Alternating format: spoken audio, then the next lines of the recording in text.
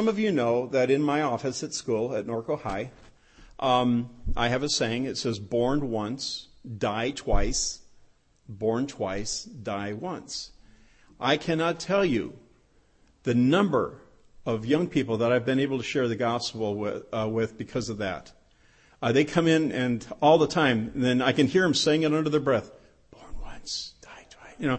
And as I'm writing out a receipt for their wood, because I teach wood shop, and another person's, and then I can hear them saying to someone else, what does that mean? They won't even ask me. I'm sitting right there. And so one kid said, I know what that means. I said, what does it mean? Well, that means you've got to get saved. And so I said, well, yes, it's in the Bible. And then I give them a real quick 10 or 15 second gospel, and then I just continue on what I'm doing as if it's, just regular day kind of a conversation. The Lord has allowed me to, I do this. I probably will get fired for it, but every day I have a verse on my, it's no longer a chalkboard, by the way. It's called a whiteboard. Chalkboards are gone.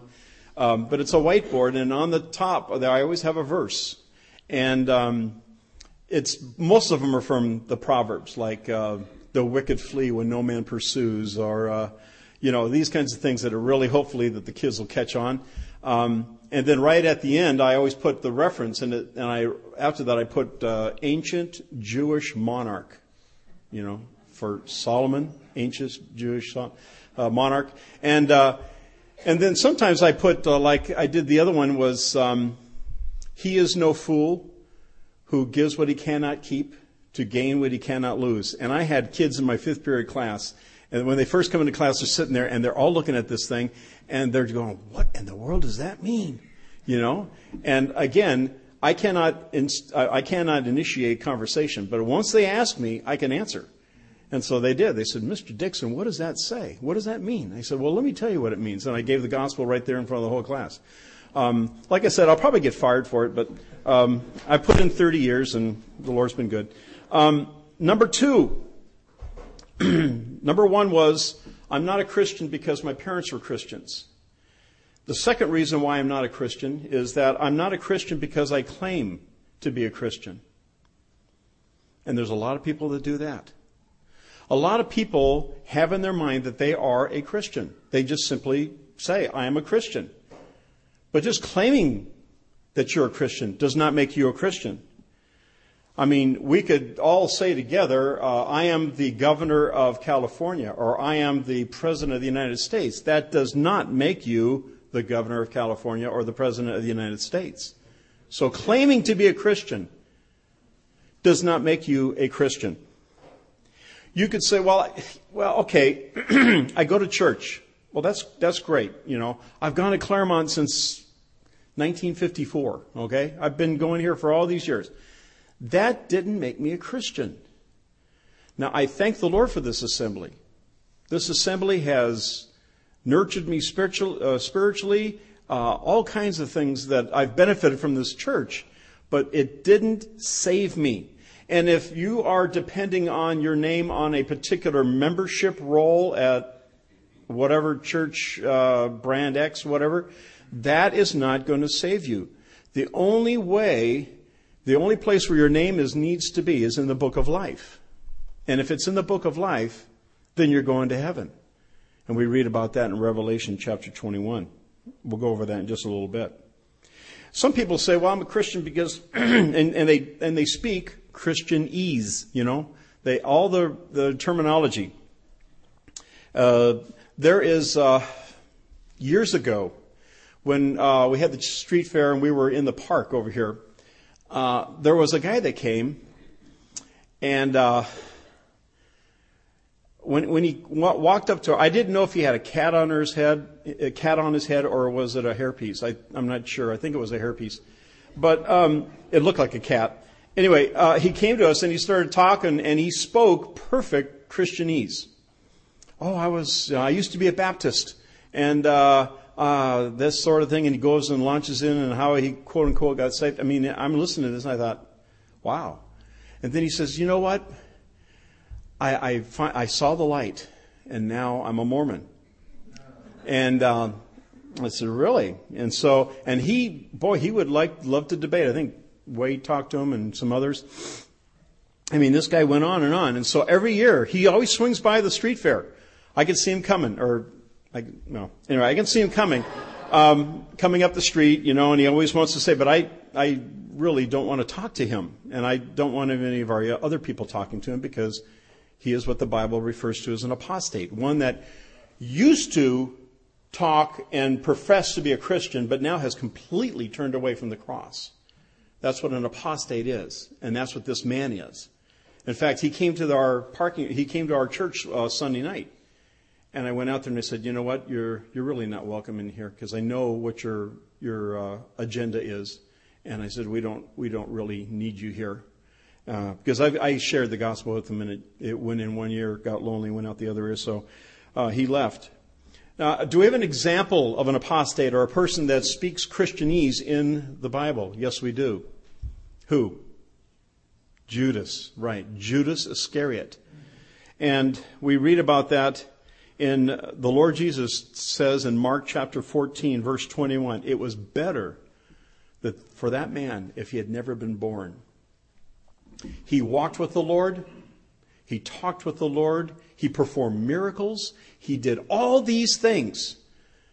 And yet at the end, we discover that he was not a Christian. He spoke Christianese. Everybody, let's turn to Matthew chapter 7. And when I talk to young people and refer to this particular passage, and I've done it here too, this, in my opinion, is the scariest verses in all of the Bible. Matthew chapter 7, and let's take a look at verse 21. Matthew 7:21 says, not everyone that saith unto me, Lord, Lord, shall enter the kingdom of heaven, but he that doeth the will of my Father which is in heaven. Many will say to me in that day, Lord, Lord, have we not prophesied in thy name, and in thy name cast out devils, and in thy name done many wonderful works? And then will I profess unto them, I never knew you. Depart from me, ye that work iniquity. Here are people that were completely convinced that God had made a mistake, that they really were Christians. And why are we in this place of torment? Why? And when they're brought before that great white throne, they said, Lord, they addressed him in the right way.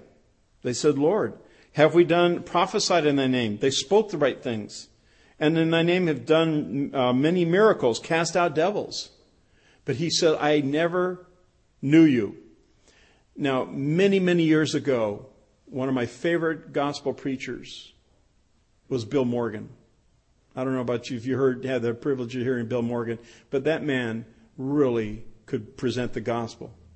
And he pointed this out, and it really stuck with me. Let's turn, not only with this, let's turn over to John chapter 10. John chapter 10. This parallels Matthew chapter 7, 21 to 24. John chapter 10 and verse 27. Jesus says here, my sheep hear my voice, and I know them, and they follow me. And I give unto them eternal life, and they shall never perish, neither shall any man pluck them out of my hand. And so the Lord says unequivocally that a people who have accepted Christ as their Savior at that very moment, I know them in that special way. And there will be never an opportunity or a situation in the future where I can ever say, I never knew you. Amen. Right? This is so precious. This is so important. That once Christ knows you, he could never say in the future, I never knew you. The question is, does he know you? That's the important thing. And this morning, you might have grown up in our Sunday school. You might have heard gospel messages enough to save all of China. But unless you've been born again, unless God knows you, you're lost and you're on the way to a lost eternity. So let's take a look. Okay, number one. Number one reason why I'm not a Christian. My parents are Christians. That's not why I'm a Christian. Number two, I'm not a Christian because I claim to be a Christian. Number three, I'm not a Christian because I got baptized. All right?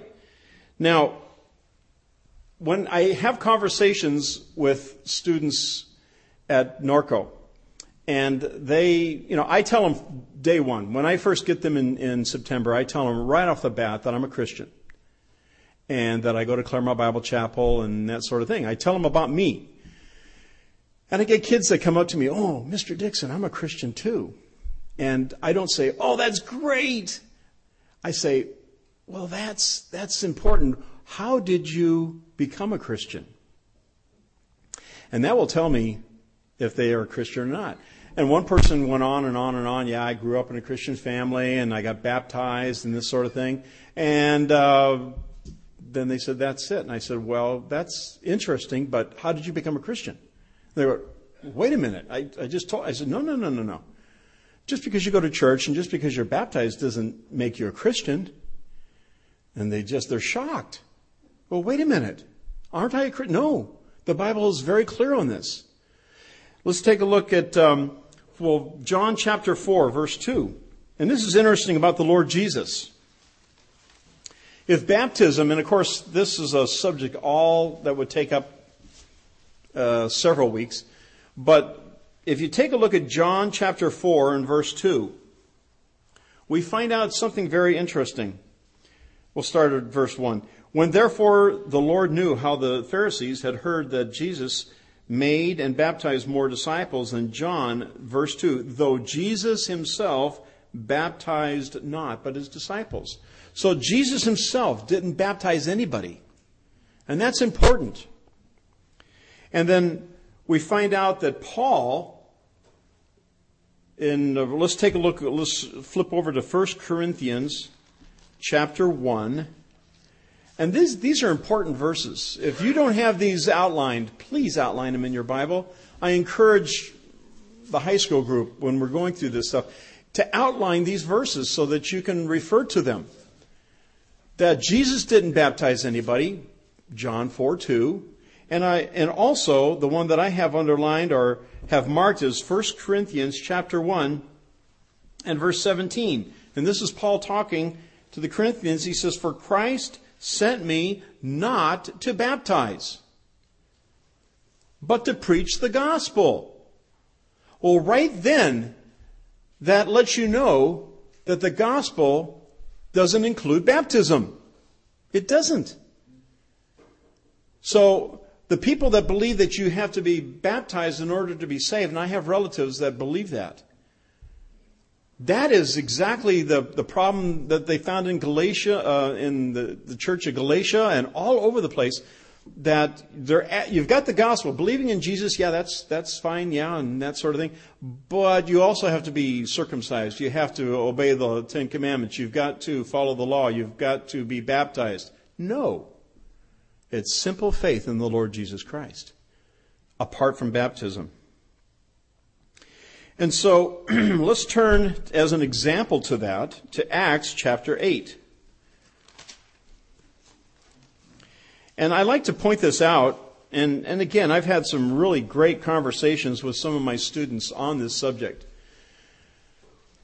One student got his pastor to correspond with me, just volumes of letters on why baptism is essential for salvation. And I just simply pointed out a couple of verses, and then he never corresponded back, which was okay. Acts chapter 8 and verse 5. Let's read this. "Then Philip went down to the city of Samaria and preached Christ unto them. And the people with one accord gave heed unto those things which Philip spake, hearing and seeing the miracles which he did. For unclean spirits, crying with loud voice, came out of many that were possessed with them. And many taken with palsies, and that were lame were healed. And there was great joy in that city. But there was a certain man called Simon, which before time in the same city used sorcery and bewitched the people of Samaria, giving out that himself was some great one, to whom they all gave heed, from the least to the greatest, saying, This man is the great power of God. And to him they had regard, because that of a long time he had bewitched them with sorceries. Now, here's the important part coming up. But when they believed, Philip preached the things concerning the kingdom of God and the name of Jesus Christ. They were baptized, both men and women. Then Simon himself believed also. And when he was baptized, he continued with Philip and wondered, beholding the miracles and signs which were done. Looks to me like this guy was saved. Now, when the apostles which were at Jerusalem heard that Samaria had received the word of God, they sent to them Peter and John, who, when they were come down, prayed for them that they might receive the Holy Ghost. Now, you've got to understand the setting here. This is a transition period. Okay? The Bible is very clear in the epistles that when we receive Christ as our Savior, we are immediately sealed with the Holy Spirit. We read about that in Romans chapter 8 and verse 9. Anybody that has not the Spirit of Christ is none of His. So now it's instantaneous, but this was a transition period. And then we can see verse 16, for as yet he was not fallen upon none of them, only they were baptized in the name of the Lord Jesus. Then laid they their hands on them, and they received the Holy Ghost.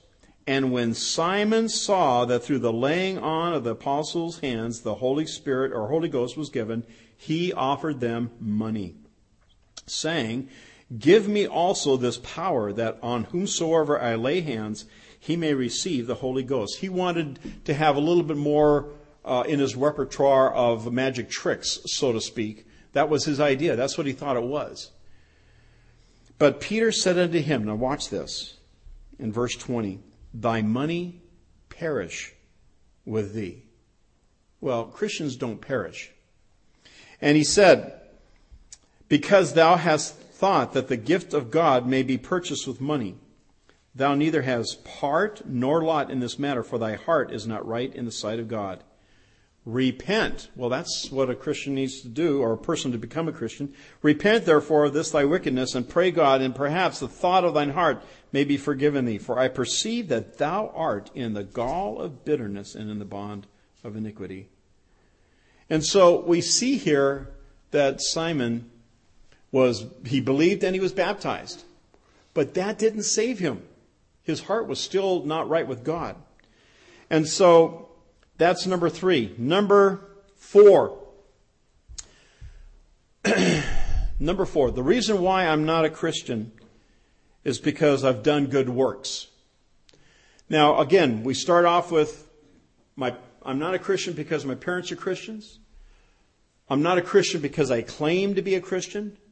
Number 3, I'm not a Christian because I got baptized, and I got baptized right here when I was about 13 years old. I don't know if Gary, if you got baptized with me, I don't know. I know a bunch of us got together, Larry Gibson and all these guys. And I'm not sure, I know for myself, I wasn't really fully in understanding of what it was all about. But to me, I just thought that was what needed to do, and we got baptized. But that didn't save me. And the 4th thing is to do good deeds. Now, when you talk to a person that believes that you have to do good deeds in order to be saved, the thing that you might want to ask them is that, what kind of good deeds do you need to do? And number 2, how many good deeds do you need to do in order to be saved? In other words, go to heaven. And I can guarantee you, not one person can say to you, well, you've got to do this much and then you're in. Basically what they're saying is that, well, I don't know. The Lord will kind of put this on a balance, and if my good deeds outweigh my bad deeds, then I'm in. Well, 2 questions you could ask them. Number 1, what happens if it's even? If it's perfectly even, do you go in? And, and then they say, well, it's very interesting because in Titus, let's take a look at Titus chapter 3, verse 5. Again, this is a really, really excellent verse. that you need to point out. Titus 3:5 says, "Not by works of righteousness which we have done, but according to His mercy He saved us." There we go. By the washing of regeneration and the renewing of the Holy Ghost. So it's not anything that I've done. It's what He's done. And then if you turn back to Romans chapter 4. Romans chapter 4. And I can remember the evening that I sat down with when we were living in Big Bear, and we were in the process of having the last house that we lived in up there designed. The architect and the contractor was named Eddie Etter, and a really nice young guy. And we got talking and found out that he was of a particular church that believed that you had to do good works in order to be saved. And so I was talking to him. I said, "Eddie, have you ever seen Romans chapter 4 and verse 4? And we looked it up. And I said, "Notice what it says here. Now to him that worketh is the reward not reckoned of grace, but of debt."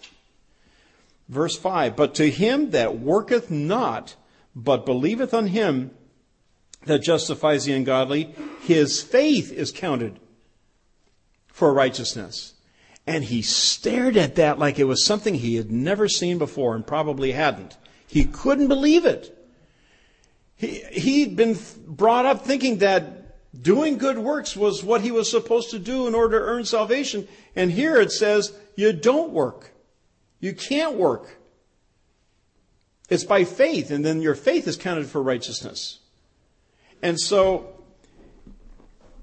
we find out that some people not only believe they do good works, but certain type of works. I think, well, you have to follow the commandments in the Bible.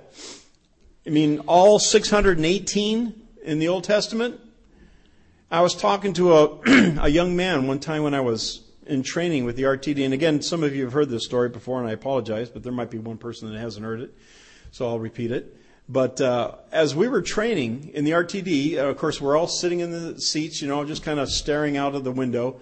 I got to talking with a young man next to me.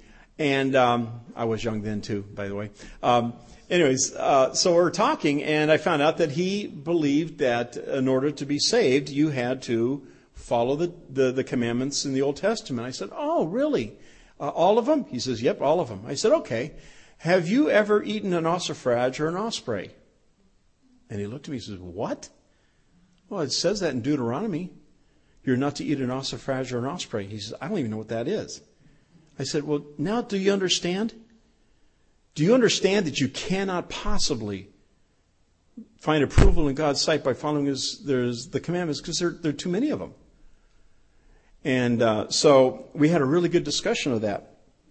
And so you can't earn your way through good works. And I was talking to a lady on the way home from one of the New Year conferences back in Uplook, and we got into a discussion, and I asked her, I said, "Well, what does your church teach that how you get to heaven?" And she says, "Well, what goes around comes around, if you're a good person, like that sort of thing." And I said, "Okay, well, that's good.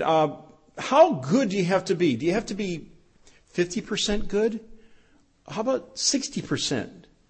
And she was kind of laughing. She says, "Well, I don't really know." I said, "Well, I know. The Bible says you have to be 100% perfect." She says, "Well, that's impossible." I said, "Yes, you're right. It is impossible. You can't be perfect. So what you have to have is someone else give you their perfectness, and then you can go to heaven." And I was able to share with this lady what it meant to receive Christ as their Savior. That when you receive Christ as your Savior, you receive His perfectness. And so in the eyes of God, you're as perfect as His Son. But it's not anything that you do. It wounds our pride when we realize that we can't do anything to earn our salvation. Everybody just thinks, well, yeah, but I still got to do something. One quote that I got out of one of Bill McDonald's books by an Archbishop Temple says, "The only thing of my own which I contribute to my redemption is the sin from which I required to be redeemed." I'll say that again. The only thing of my own which I contribute to my redemption is the sin from which I require to be redeemed. Let's take a look at Matthew chapter 9 and verse 12. Matthew 9 and 12.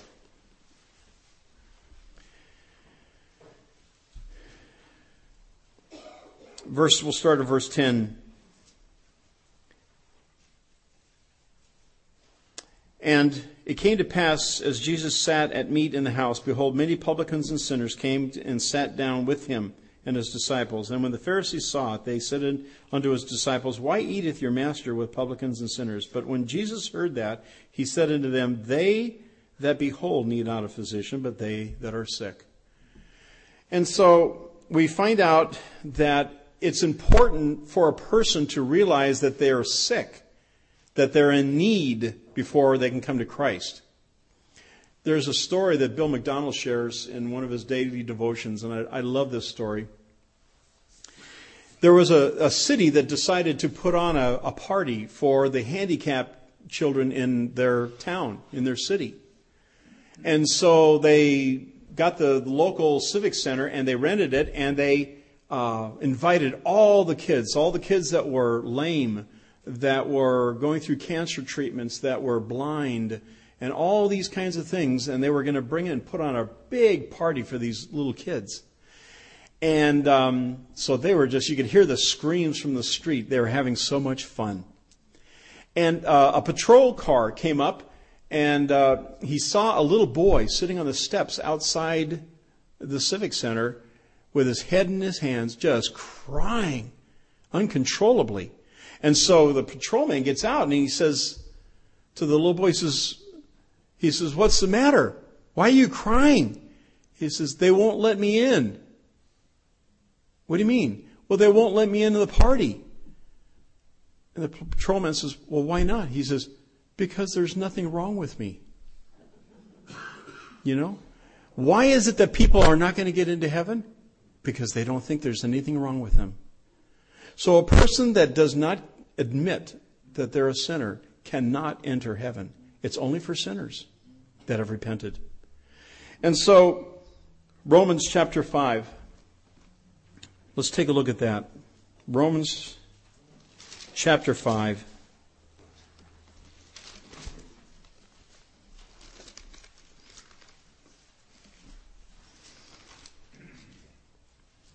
And verse 6. This is a familiar verse, but it's such a precious verse.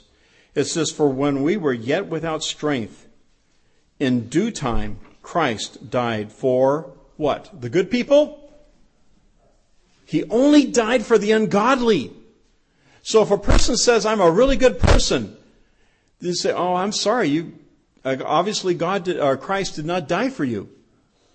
Because it says here, He only died for the ungodly. And that's important. Well, what are 4 reasons why you are a Christian? Now, we talked about the 4 reasons why I'm not a Christian. I'm not a Christian because my parents are Christians. I'm not a Christian because I claim to be a Christian. I'm not a Christian because I've been baptized. And I'm not a Christian because I've done good deeds. But there are 4 reasons why that I am a Christian. Number 1, you've got to come to the point in your life when you realize that you're a sinner. So Romans, just turn over a couple pages to Romans chapter 3.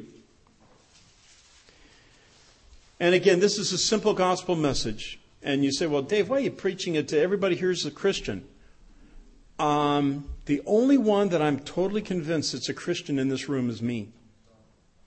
Sorry. You guys all look like Christians. You smell like Christians. You walk like Christians. I mean, you all look like Christians, but the only one that I know is a Christian is me. Because I can remember when I was 7 years old, it was a Friday night, and I just left this room. We had a young people's meeting, kind of like the Awana program. And I got home, 7 years old, and I knew, God had spoke to my heart, and I knew that I was not saved. My parents were saved, and I knew that if I were to die, I would never see them again. And God worked on my little heart, and I wanted to be saved more than anything else. And I called my mom in, and she came in and she sat on my bed, and we both looked through scriptures. And the best I knew how, as a 7-year-old could know, I said, Lord Jesus, I want you more than anything else. Nothing else matters. I want you to be my Savior. I want to be saved. I want to go to heaven. I want to be with my parents. And He saved me that night. What month it was, I don't know. Okay? The year, it was 1959. But that's about it. That's all I know. And I'll tell you, it was that moment that I was born again. It was an actual time in history, in my history, that I actually was born into God's family. Now, back in 1986, March 25th, we came down, and Margie was going to have our first child. And we were at Kaiser in Fontana. And she went through 18 hours of torture. And then she still had to have a C-section after all that. I mean, being in those birthing stations was just, her this groaning, and it just, I felt like it was, it was really hard on me. And so, but,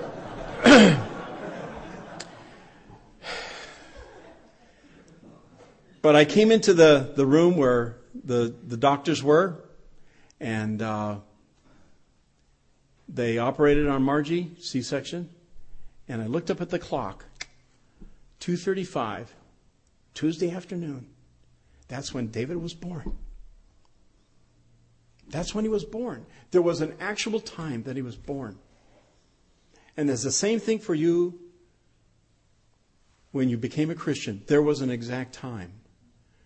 And praise the Lord if you know when that time is. I knew kind of when it was. And I've got the dates and the times written in my Bible of all three of my kids that have come to the Lord. And I hope you do too. And so, as we read in here as we're closing, Romans chapter 3, verse 10, it says, as is written, there is none righteous, no, not one.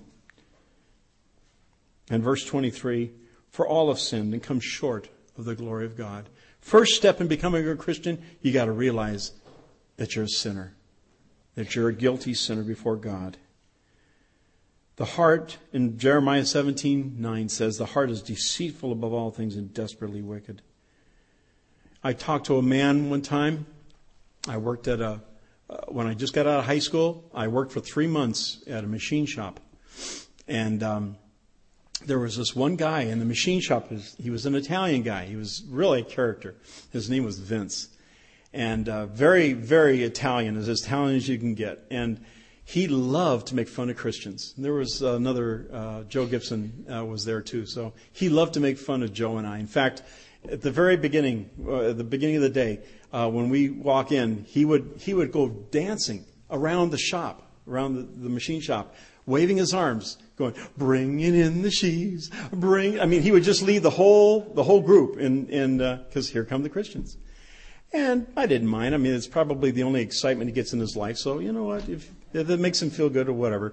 But anyway, so I was sitting at a machine, drill press. This particular job was extremely challenging mentally for me. For 10 hours, I just deburred one part. I decided that I wasn't going to do that the rest of my life. But I was deburring the parts, and I was right next to Vince, and he was doing some other thing and we got talking, and he said, I just don't believe this thing that you're telling me about, that we're born sinners. He says, I just don't believe it. I said, Vince, you have 2 daughters, don't you? He says, yep. Did you ever have to teach them to disobey you? Did you have to teach them that, or did they do that all on their own?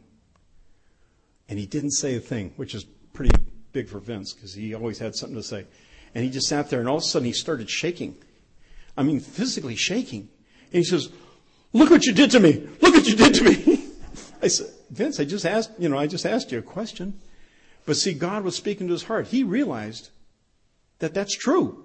We're all born sinners. And because we're born sinners, we need a Savior. Then, number 2, you need to repent.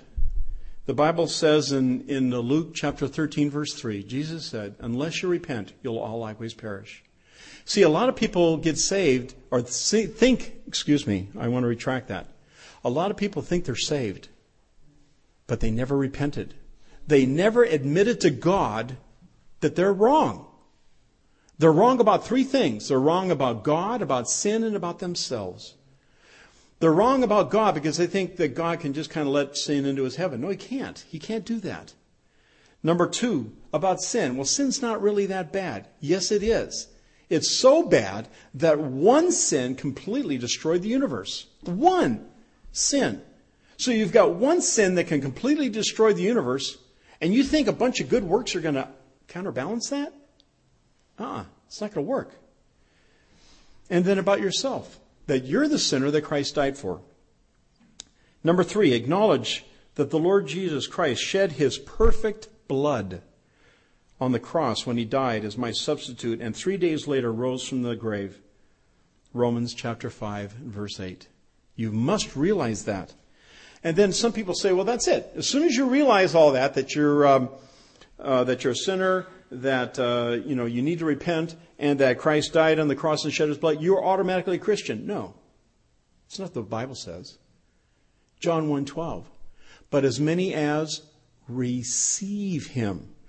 A gift is not a gift unless it's received. Otherwise, it's there. It's not even a gift. A gift is only a gift when it's received. And so you need to receive Christ as your Savior, as your Lord. And we're running out of time, but in Habakkuk 1:13, Habakkuk says, "Thou art of purer eyes than to behold evil, and canst not look on iniquity." You can't. He can't allow one sin into heaven. And in Revelation 21:27, he will not let anything into his heaven that will defile. Not one sin. And I want to close with this verse. It was my dad's verse, the verse that led my dad to the Lord. Let's take a look at John chapter 6. John chapter 6 and verse 37.